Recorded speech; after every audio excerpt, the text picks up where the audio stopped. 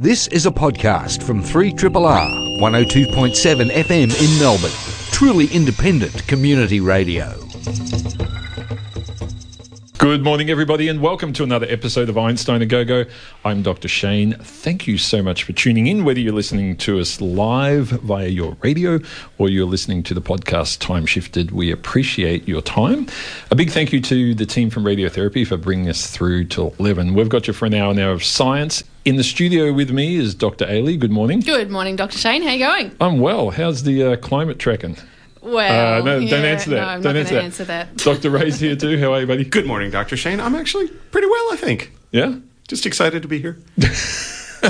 We've got some guests today out in the green room, which is going to be cool. But as usual, we're going to start off with some news. Dr. Ailey, you had something from 2012, but then you realised it was a bit old. I realised it was a bit old. This is me doing things late at night, honestly. But look, I do have something new. But of course, to do with coral reefs, and so the news is a little bit depressing, but it is interesting. Okay. And it's a new perspective of looking at coral reefs in light of climate change. So, we all know that coral reefs have a lot to deal with at the moment. They've got oceans heating up. They've got oceans getting more acidic. The poor things are doing it tough. Oceans getting deeper. We had Finding Nemo and now they're getting sucker punched further.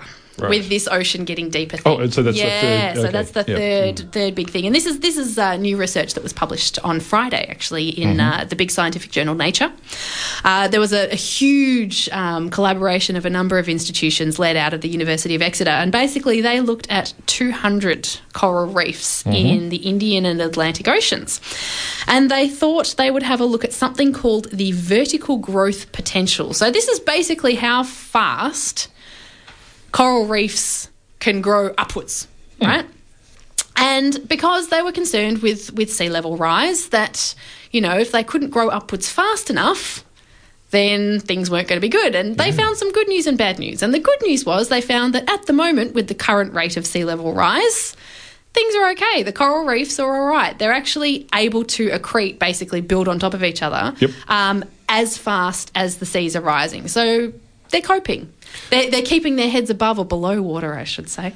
Presumably, when I think of them building on top of each other, it requires the lower ones to be strong. Yeah, probably. Well, right? Yeah, so I don't know. I don't think they looked at that. Yeah, presumably that would be part of it as well. But look, what they did next was they looked at the potential changes to sea level rise, because sea level rise is not a constant thing, right? We have a trend.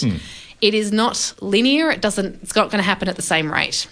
And so as we go forward, particularly if we're thinking about a future climate where we've got really, really strong emissions and kind of the Earth goes on as is, even if we abate emissions a little bit and kind of say, well, the scenario in the future's not too bad, unfortunately, what they found for these 200 coral reefs was that pretty much for all of them, the rate of sea level rise is going to increase to a point where it outpaces the ability of the coral reefs to grow upward. So can we just unpack that for a second? Because there's two things there, isn't there? There's the way in which sea level rise changes. So it's not a nice linear centimetre per year. That's right. So it could be like 1 centimetre per year at the moment, but then 5 and then back to 3 and so moves around. So there's that, but there's also the element of it being different in different locations in the world. That's right. So there's two pieces there. There's two pieces of that puzzle, because sea level rise is not the same everywhere in the world. In some places it's not really changing all that much, and in others it's changing a lot, right? Yeah. But what they found, at least in the Indian and Atlantic Oceans, was that by kind of the middle of the century, and with these moderate changes into the future, that unfortunately the sea level rise is going to start to outpace the rate of coral reef growth in the vertical. Yeah. And, coral reefs are quite sensitive ecosystems, and so they have this kind of habitable zone, fairly close to the surface, really, when you think about the depth of the ocean and everything. And so there's this thing that the ecologists call submergence, and that gets to the point where the coral reefs just can't keep their heads above water, really. This dovetails into the story from last week, where there was a study on an economic analysis of how coral reefs drive flood mitigation. Yeah. And that the estimated savings by having coral reefs across pretty much every low-lying area has this huge impact on flood mitigation. And so that there's, but I mean, we're talking billions of dollars. There's a huge price tag associated with having the coral reefs saving money from floods. Yeah. Yeah. And floods associated with, both river flooding and storm surge and things like that from cyclones and stuff. And I was just thinking, like, the third piece of that puzzle as well is not just, different rates of sea level rise and different locations having different sea level rise, but different susceptibility in different locations, susceptibility from the reefs and other things as well. That's right. Because, now you've got this compounding stuff. You've got the submergence, you've got the heating as well, you've got the acidification. You've probably also got things like, reefs get hammered during storms and tropical cyclones. Those, future changes are really uncertain, but it's all another piece of the puzzle. So our poor coral reefs feel really bad. They're really copping it. Good morning, people, and welcome to Sunday. I know. Thanks, my depressing news for the morning. Have a great Sunday, everyone. Information is never depressing. No, if you use it that's well. right. And I mean, it's just one other thing that we have to think about. When we're considering, how to protect these really fragile ecosystems and really important ecosystems. I mean, even if you think about it from a really bland economic perspective, how it's another thing. It's good to know. So that we can...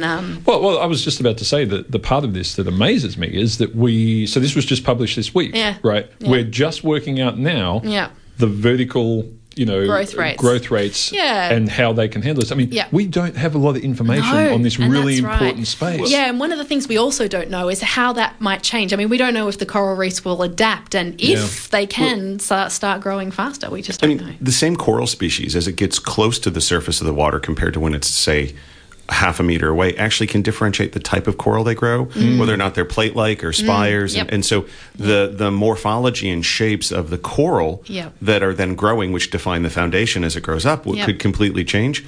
It'll select for different types of corals as if the light starts to get less because the water's higher. Like the differentiation of what will happen to the corals is rather a complex question on its own. Yeah. Sounds like we're going to have a major input in the relocation of some of these reefs.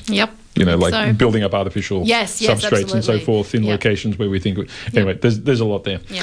Thanks, Dr. Ailey. I'm feeling good. Yeah. Dr. Ray, what do you got? Dr. Shane, I have a story about rabbits in Montana. That sounds more better. cheery, so everybody think bunnies. So it's actually about snowshoe hares.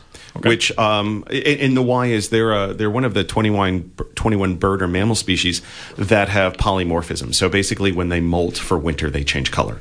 So they're brown, they molt, and then they regrow a coat that's white to blend in with the snow. Cool. They also have a version, the same hare will actually molt and brown and regrow brown as well. So, and that really what they found is polymorphism like that.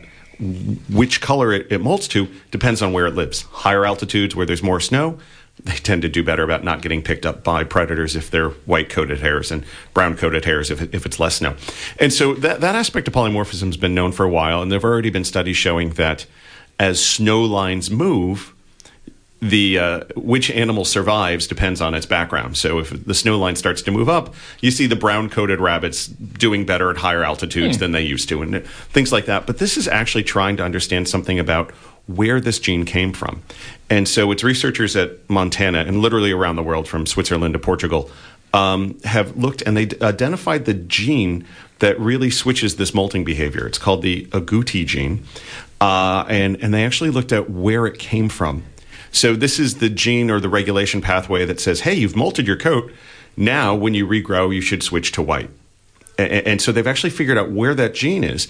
And what was interesting is they figured out where did it come from. So this clearly sounds like an adaptation, right? We're selecting for animals will live better in one environment, not get eaten, have a chance to procreate. And so we can think of this as natural selection. And that's probably the pathway we generally think about polymorphism as evolving. But what they found was they actually looked at the genomes of quite a few different hares, as well as snow hares, as well as jackrabbits. And if they predicted, how should this gene evolve, and from natural selection and the time frame over which the rabbit actually evolved this capacity, mutation within the species alone wasn't sufficient. Just the one snow hare species. But what they did find was this gene is also in a number of jackrabbits.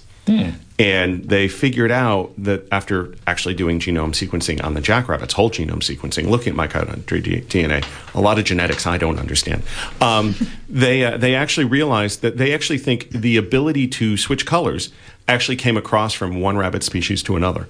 And so they think it was actually a black-tailed jackrabbit crossbreeding with the hares sometimes, because it was also in mountainous regions, and on weaker winters it would go up. That they actually think it was, they called it hybridization through, it was an odd term because I went, okay, that has a weird meaning to me. Introgression.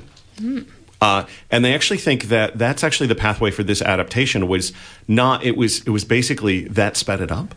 So it's a way to adapt to ecology through crossbreeding, or hybridization is what they refer to it as. So that's actually one pathway that they really hadn't considered for polymorphism. And it suggests that that type of hybridization or introgression between species might actually help species respond faster to ecological change than slow-scale mutation and natural selection on other pathways. So does that mean that perhaps a lot more of these, I mean, in this case you're talking about hares, but a lot of these species of hares might have this and so would be able to adapt quicker than we might have expected to possibly changes in their environment? That's what they're hinting at, is they think this is actually a more important pathway to look at than what was previously thought about how species adapt and evolve, because the timescales can be faster than just mutation. Very cool. And it was really weird. They're like, they basically modeled what the rate should have been from mutation alone, and they're like, oh, it doesn't fit the modeling. And I was sitting there going, gosh, how did they could model that in the first place? But that it was like the timescales actually from different species of hare interbreeding actually led to it. So that's a plus, particularly because they've already looked at how polymorphism is changing the distribution of those genes as snow lines move up. But this suggests that there's the capacity there. That's interesting. Very interesting. Cool. Yeah. All right, let me tell you about something. I found this fascinating because you need to put a few things together here. First of all, you need to put researchers from the UK, Italy, and Malta together.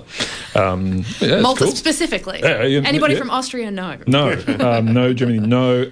Was these three. Second, you need to put a couple of interesting facts together. One is that we're really interested in earthquakes across our planet, and it's really important that we detect them and we measure them, and we're able to, look at all the structures that cause them. But one of the problems with that is actually putting seismic detectors across the globe, because 70% of the globe is water, and these things don't do well in water. So you really, you want them on land. Most of them are on land. So we have a great network of seismic detectors across the world, and there's actually an app you can get on your phone that lists at any given time where all the earthquakes are. I'm obsessed with it. Yeah, anyway, it's awesome. I'm like, oh, there's a 2.1 in Italy. Cool. Not so cool for the people in Italy, but cool. So finding that after the show now. Anyway, yeah, I'll show you. It's really cool. Anyway, and it's amazing just how many earthquakes are going on around the world at any given time, and how many we're detecting. But the ones in the ocean are harder to detect unless they're really big, because we tend not to have detectors on 70% of the globe. Okay, so park that for a second. Our telecommunications network is made up of massive amounts of optical fibers that are strewn across the Earth, right? And across the ocean floor. Undersea cables. Undersea cables. In fact, there's something like 1 million kilometres of optical cables around the world and the ocean floors. Wow. So we can lay them in the ocean, but NBN can't get them to your door. Sorry. Moving on. We can laugh for a moment later. So these things go across the Atlantic, the Pacific. They're everywhere. In fact, there's more than we need at the moment. A lot of optical fibers actually aren't used. There's actually more capacity than we need at the moment. But even the ones that are used have this amazing feature where, and this has been discovered recently by a guy named Giuseppe Meruere, and he was looking at some transition points between two locations, and he found some disturbances that he couldn't quite work out. And what he later realized was that these disturbances in the signal, or there's sort of some complications in the way the signal was being received, were due to an earthquake that occurred on the bottom of the ocean at that particular time. And so what this group of researchers from the UK and Italy and Malta have started to realize is that there's potential for these cables to be used as seismic detectors. And given that they're all over the ocean already, and using them doesn't affect their existing use. So if you tag this on to their existing use, it doesn't cause any problems with telecommunications, you might actually be able to set up a more substantial network of earthquake detectors across the planet, which we don't currently have. Well, see, that's fascinating because there are these seismographs that you can put under the ocean, but they cost about $3 million a pop. Yeah, well, this shit's already there. And I know that fishermen also like to attach their boats and they get broken all the time, and then it costs a whole bunch more money. Yeah. So this has got huge implications for things like tsunami forecasting and all things sorts of like stuff. that. That's fantastic. So now, to be fair, I mean, this is very preliminary work, but they've shown that they can see the effect of. So this is not, hey, good idea, maybe we should try it. They've already, it sort of went the reverse. They saw an effect and then they backtracked it and realised it was due to a subsurface earthquake, and so they can do it. It's a matter of what sort of level of precision and so forth they can get out of it. So there's some work to be done, but it's interesting. We have this structure of optical fibre cable networks there. So that would be the next question. Can they pinpoint the location? Or does it have to be right under the cable or... Well, I actually think you find, from my background in fibre optics is why I was excited about this. So I think you'd be able to pinpoint the location, no problem whatsoever, because you know signal transmission times, for a signal through fibre 1 to get in front of the signal from fibre 2 due to an earthquake, you know how far in front it would have gotten. You can work this stuff out. But you'd have to have a cable there, right? You'd have to have triangulate between them or something. But even current seismometers are never necessarily right where the earthquake occurs. Yeah. They're actually, they triangulate the earth where it is, just in the same way your phone triangulates your location using GPS satellites. Like you have to work out where you are. So there's some interesting potential here. And I also wanted to quickly mention, because there's another article I read, and I learned a new term. I get very excited. Is it a fancy term? It's a bloody fancy term. So this is the term for when... It's the scientific term for when ice starts to melt and the Earth structure lifts up as a result of the reducing weight, which we often call uplift. That's the sort of common term. Yep. But apparently... Not fancy enough. Glacial isostatic adjustment. Yes, nice. Oh, wow. I was like, I read that and thought, what the... And then there was then they said it's uplift. Yeah. I thought, well, you wouldn't want to call it that. People would remember it. Anyway, I'm going to try and use that term at least once today. After the show. Just in general when conversation. you're ordering coffee, right? Yeah, Did you realise the GIA is really it's cracking up a high rate in Antarctica at the moment? People go, what? Uplift. Yeah. You could try ordering an iced coffee, but it's the wrong time of year. Then you'd have a better shot at using it.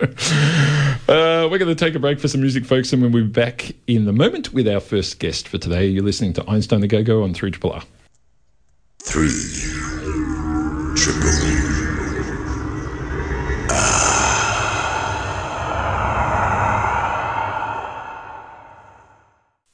You are listening to 3RRR, you're listening to Einstein at Go-Go.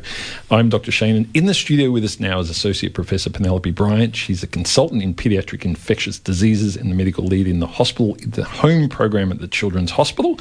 Also a group leader and clinical scientist fellow in clinical paediatrics at the Murdoch Children's Research Institute.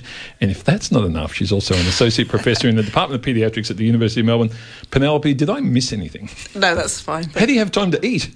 I don't. It's an amazing list of things. At least they're all in the same building, aren't they, down at the Royal Children's Hospital campus? They are, so we're lucky it's a single campus and I can do all my jobs on one campus and go to the coffee shop in the meantime. Yeah, that's nice. Now, you work in particular in sort of infectious diseases and antibiotics and so forth, and we hear a lot about this issue of antibiotic resistance. So one of the things I think is interesting is we don't, the general public don't see this very often. So can you describe what you see in terms of antibiotic resistance? Because most of us, when we go to our GP and so forth, we get antibiotics, they work, and we don't see a problem. So what are you seeing? So I think that's absolutely right. There is antibiotic resistance in the community, but you're not really seeing it until you're getting children in hospital with antibiotic-resistant infections. And what we've really been seeing over the last few years is an increase in the number of resistant infections. Now, often they present the same as normal infections which we do have antibiotics to treat. But when you start treating, the children just get worse and they don't respond as you'd expect them to, as you'd hope them to. And when you finally grow the bug in the lab and you test it against the antibiotics that we usually treat against and it's resistant, then we realise what the problem is. And sometimes by the time you've got to that stage, and it's often 48 hours after you've been using antibiotics, which are frankly useless against that infection, the child's got quite a lot worse, sometimes ends up in the intensive care unit. And so that's really the problem that we're seeing. Now, I want to talk about the resistance element, because I think this is something that we don't really unpack very often. So what does that mean in terms of, as you say, you grow it up in the dish. What do you see? Is it partially working, but the particular bacteria or is adapting too quick? Is that bacteria like just unaffected completely from day dot? What exactly is happening? Because resistance is a word that sort of implies to me it's trying, but it's not quite getting there. So maybe if you just thumped it harder, quicker, it would work. But that doesn't seem to be the case. Yeah, so that's rarely the case. You are right. There are situations where an antibiotic, a bug can become resistant during treatment, but that's almost never the case. The case is usually that because of problems of overuse of antibiotics in the community and in hospitals, which we can talk about in a minute, that from the moment that the child has the infection, the bacteria is already resistant. So it's already, you look on the dish and the bug is growing throughout all the antibiotics that you can use. And so the opportunity to try giving a higher dose of the antibiotics, sometimes there is an opportunity for that, but rarely that's the situation now. And particularly with some of the organisms which we find caused by infections caused by gut bacteria, they're particularly ones that we just don't have the opportunity to use antibiotics with. Now, what I'd like to also explore is how this resistance initiates. So I go to the doctor and I get antibiotics for a certain particular, lung infection I might have, bronchial infection or whatever, which is bacterial, and I take my medication, I stay home for a few days, and it clears up. How does that lead to resistance? How does the toughest version of the bacteria that's in me that lasted longest then get to someone else and propagate? Like, how does that work?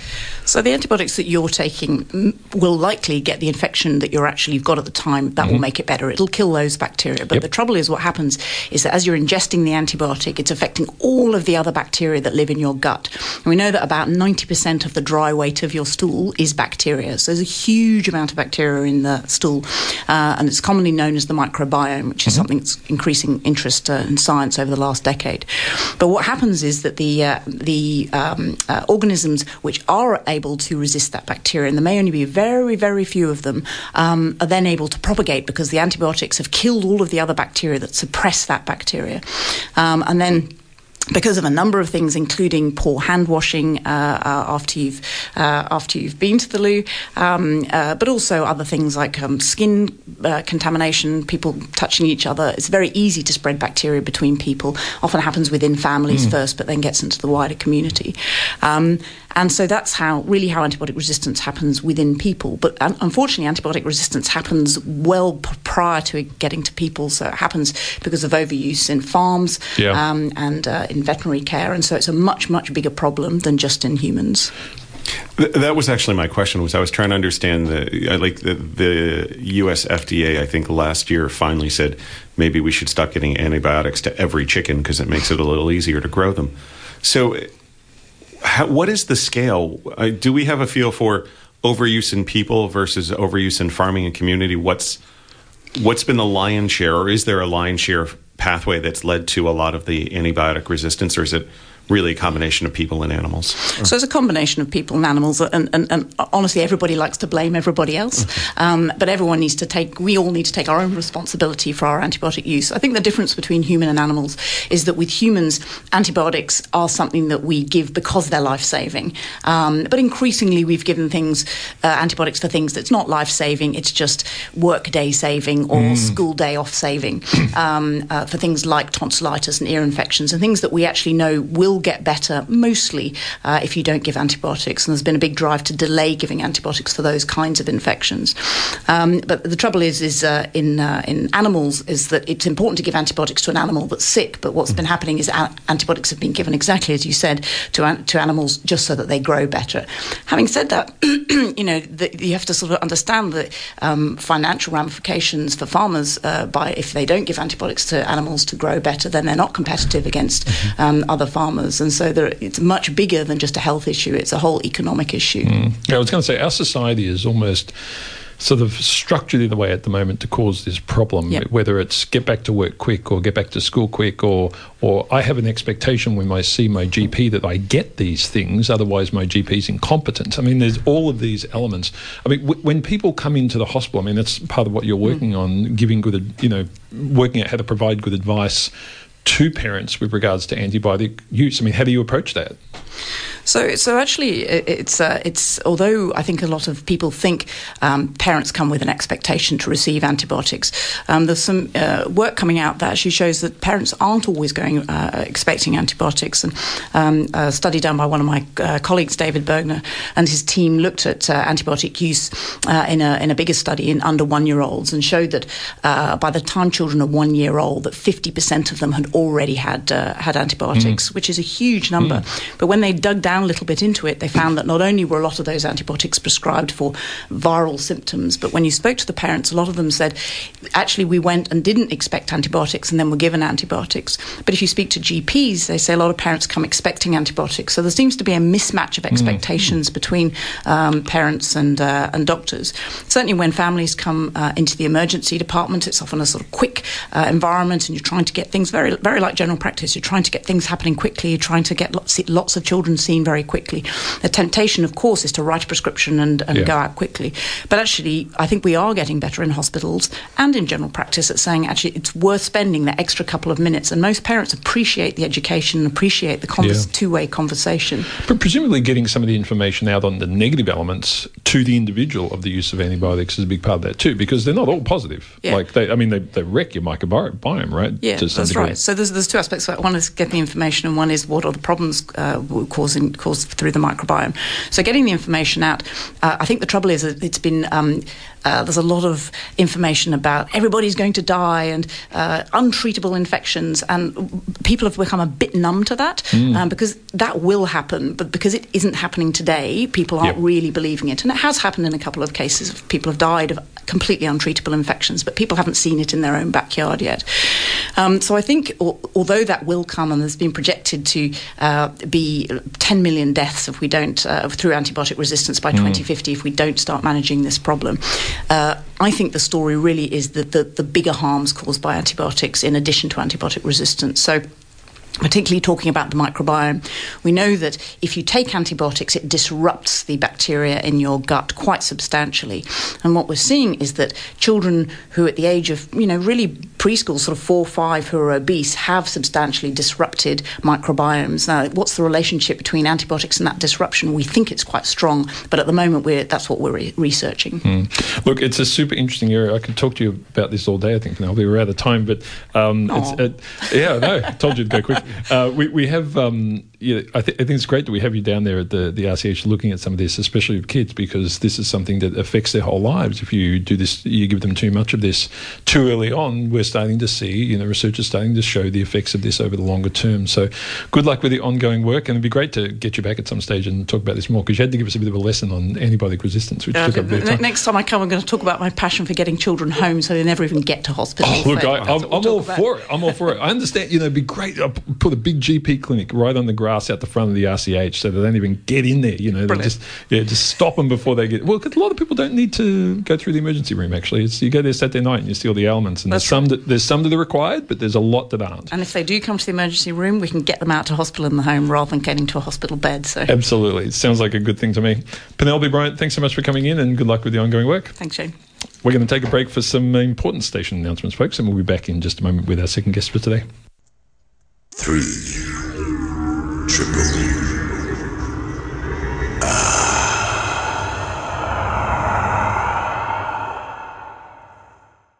Welcome back, everybody. You're listening to Einstein A Go-Go on 3RRR. In the studio with us now is David Balding. He's from Melbourne Integrative Genomics at the University of Melbourne. David, welcome to the studio of 3RRR. Thanks, Shane. Now, look, it's great to have you in. I think we need about an hour and a half for you, but we've got about 10 minutes, so we're going to have to rip through it and see what we can get to. You're a mathematician, statistician, basically, by training, yes? That's right. Yeah, all my training's in maths, yeah. Yeah. Now, can we start with some of your forensic DNA sort of work? Because I think this is really cool. Because anything that brings in ancient kings to me is kind of interesting. Give us a little bit about the forensic work you did with the King Richard III stuff, because people would be stunned by this, I think. Yes, well, I have a long history of working on DNA evidence in real crime cases, and I started out with a seminar from the London Police. They came and gave a seminar and talked about this newfangled DNA evidence quite a few years ago. Ended up working on that, had a lot of involvement in crime, and then started to think more generally about how you put evidence together, how do you weigh evidence, because people often don't really have an idea how strong the evidence is, and mathematics doesn't have all the answers, but it can help you think through in a rational framework. And so when the team at Leicester were putting together the evidence for the bones being those of King Richard III, these famous bones under the car park that everyone heard about, well, they were kind of scratching their heads around. We had a whole ton of evidence from isotopes and from DNA and from fractures in the skull and all of that. And how do we put this evidence again? People thought it was an open and shut case, but it wasn't actually. There was no one item of evidence. A lot of the journalists said genetic tests proved, but the genetic tests didn't prove it. Okay. It was really a combination of all the evidence. And I worked on a kind of, mathematical formalism to put all that together. And we came up with a number. And, of course, like every number, there's a lot of assumptions underlying it. It's not completely hard, but it did, you could criticize the steps. And it seemed to have convinced people, I think. So no pressure. There were a few naysayers at the time, particularly trying to get a bit of publicity and saying, the case hasn't been proved.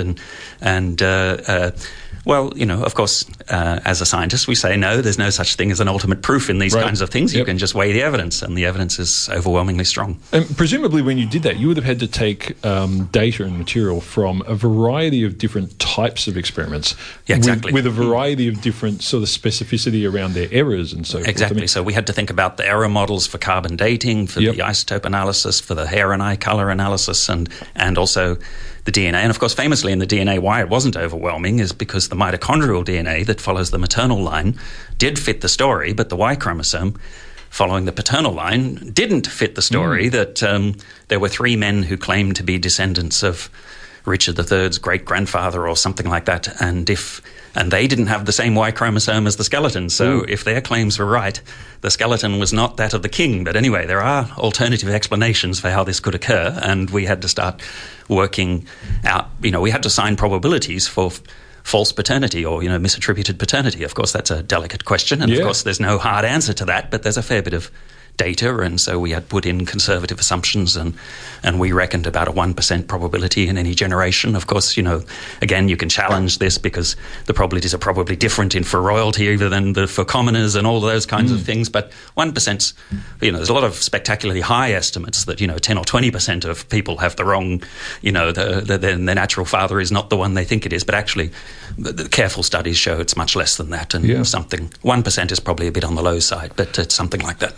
And the use of genomics and so forth these days in criminal cases is becoming very widespread and more accepted. I mean, you would have seen that transition from something that I suppose the court systems and so forth were loosely interested in to something that's now being used to exonerate people in some cases after decades of imprisonment. Yeah, absolutely. And it is, DNA evidence is huge, and it is in general very good, and it really was pretty good right from the start, but there were a lot of ways it could go wrong in special cases, and it's to some extent it created new challenges because we've got down to these really, really tiny amounts of DNA, almost down to kind of single cell level. So that means there's your and my DNA everywhere we go, and then there's degradation and contamination because there's people's, all our environment's covered with DNA from many people. So that, so the complexities have increased with the success of the early methods. But it's very widely accepted. I think it is very powerful. It is used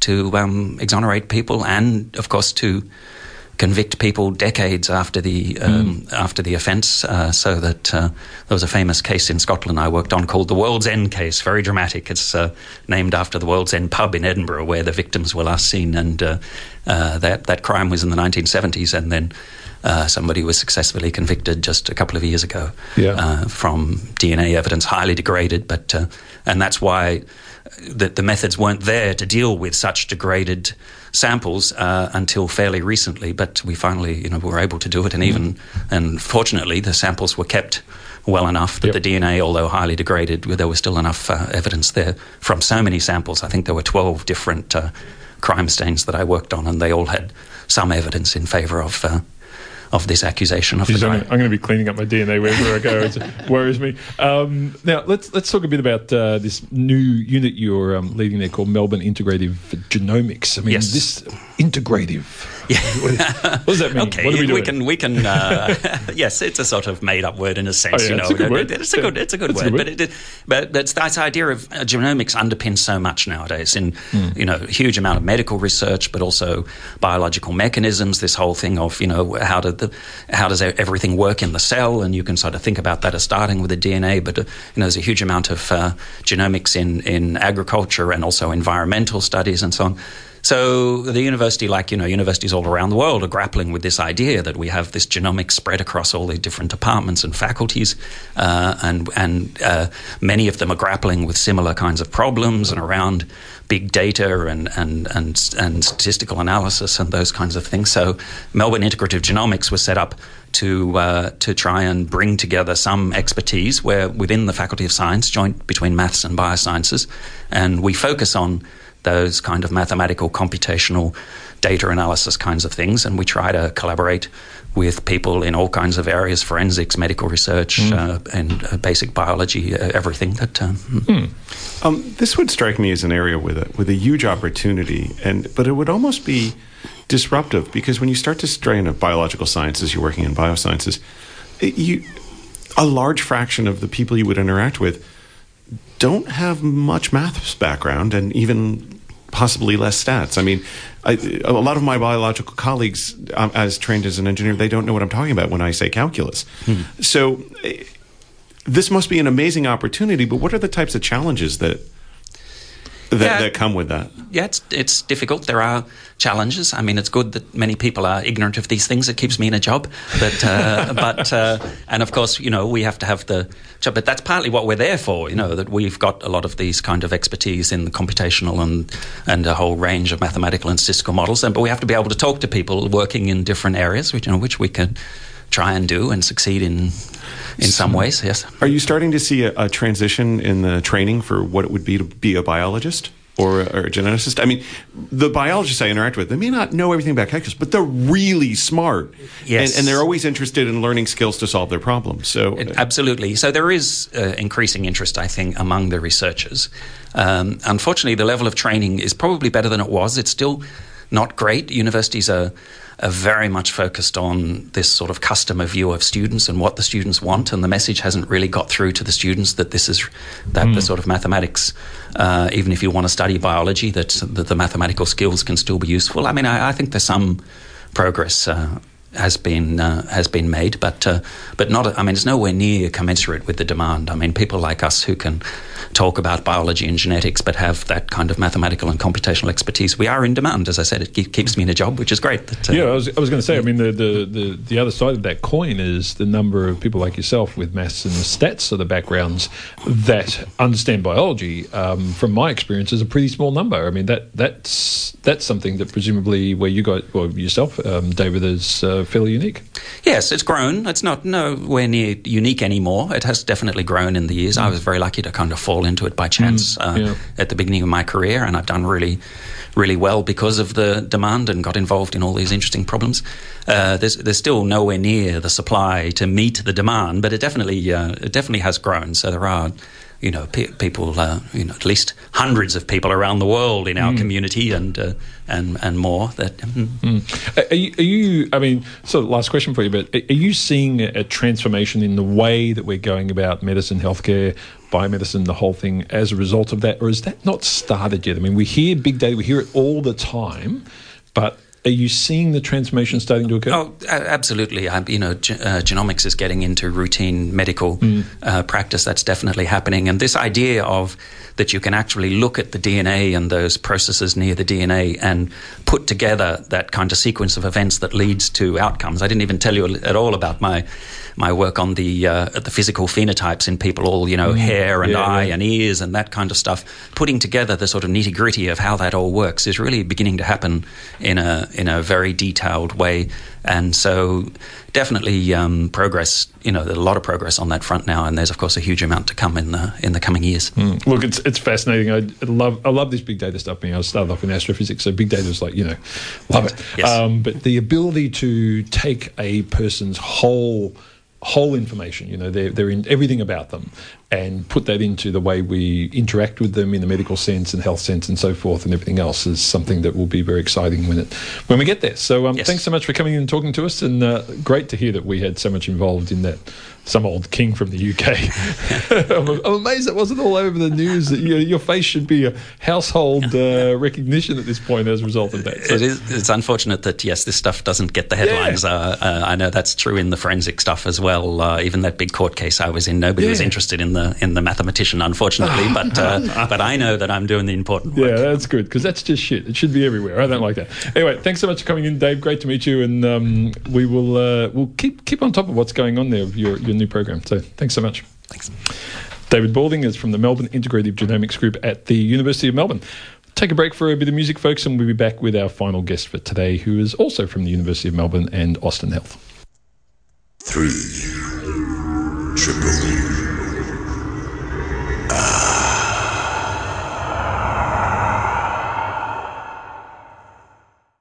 Welcome back, everybody. If you're wondering what tracks were played today, the first one was Land Ray with Run, and that was Lisa Mitchell with Bless This Mess.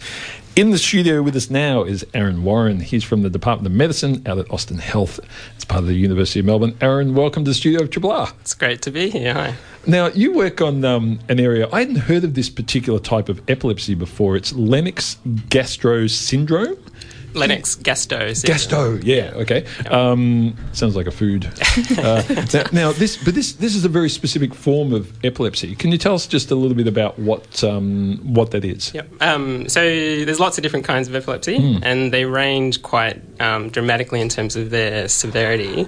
So some of the more common epilepsies that affect 60 to 70% of cases, people might have occasional seizures, and they're generally well controlled on medications. For the other kind of 30 to 40% of patients, though, epilepsy is a lot more severe, and so they have very frequent seizures that are resistant to medications. And often these patients have cognitive and behavioural comorbidities. So Lennox-Gastaut syndrome, or LGS, is one of these more severe epilepsies, and perhaps you could argue the most severe form of epilepsy. So it's typically beginning in early childhood, around the age of 3 to 5 years.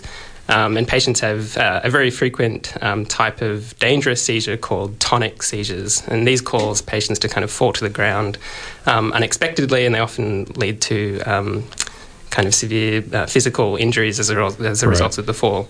And so kind of this combination of features usually leads patients to have quite severe or even profound levels of intellectual disability. Yeah, and this takes you out of the world in a way, doesn't it? They can't drive. In many cases, they won't be able to do certain jobs. Yeah. I mean, it really is socially impacting in a way that's profound. Yeah, it's very profound levels of disability. Some patients are wheelchair-bound as well.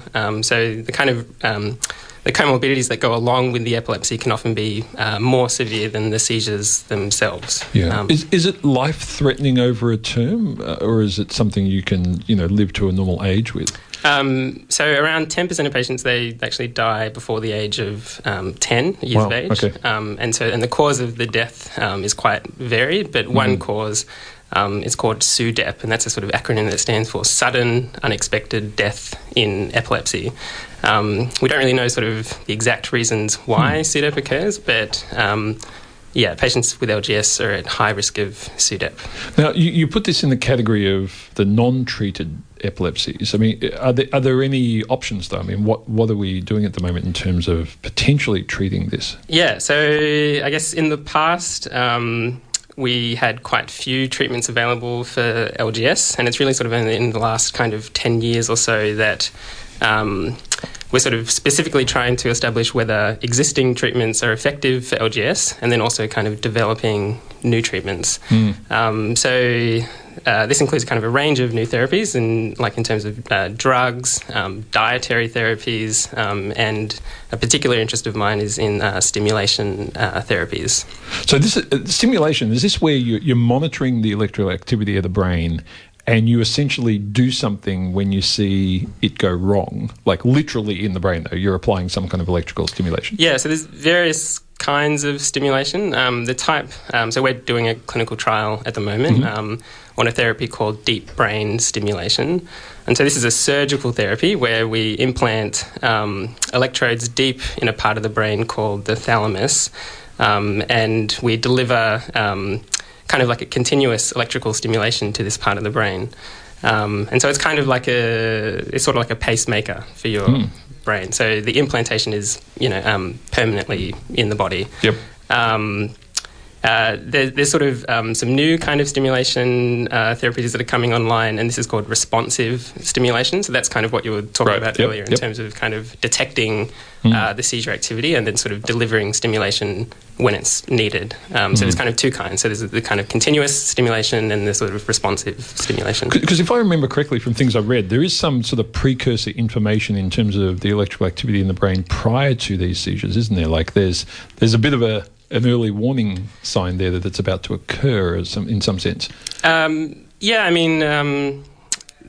the kind of whole field of prediction of seizures is a sort of massive field in itself. I don't think we're sort of quite at the stage where we can sort of accurately predict a seizure for a given patient. But yeah, it's kind of like an ongoing it's tough. problem. So how's the clinical trial going? Good. So we're sort of aiming to recruit about 20 patients, and around sort of half of those have kind of undergone the therapy so far. So it's a clinical trial, though. So half of the patients everyone gets implanted, and half of them, the stimulation's sort of turned on immediately after surgery, and for the other half, the stimulation's delayed by 6 months. Okay. But that delay, also who's on, is not known to either us or the patients. So it's kind of like a blinded study in that sense.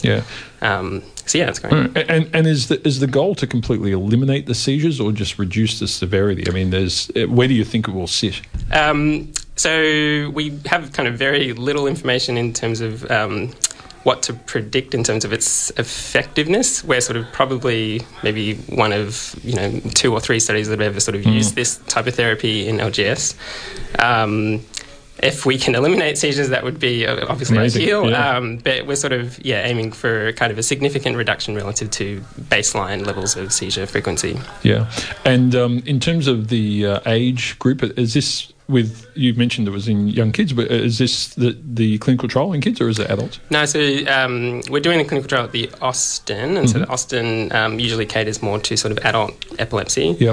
So at the moment, we're sort of targeting patients who are 18 years and over, but going forward, we'd really like to sort of start and extend that age down a bit. Yeah, look, it's a horrific area. I think it's great that you guys are doing it, and I think just talking about that kind of deep brain sort of implantation stuff shows just how hard it is to have some effect here. The fact that you have to do that is such a big deal.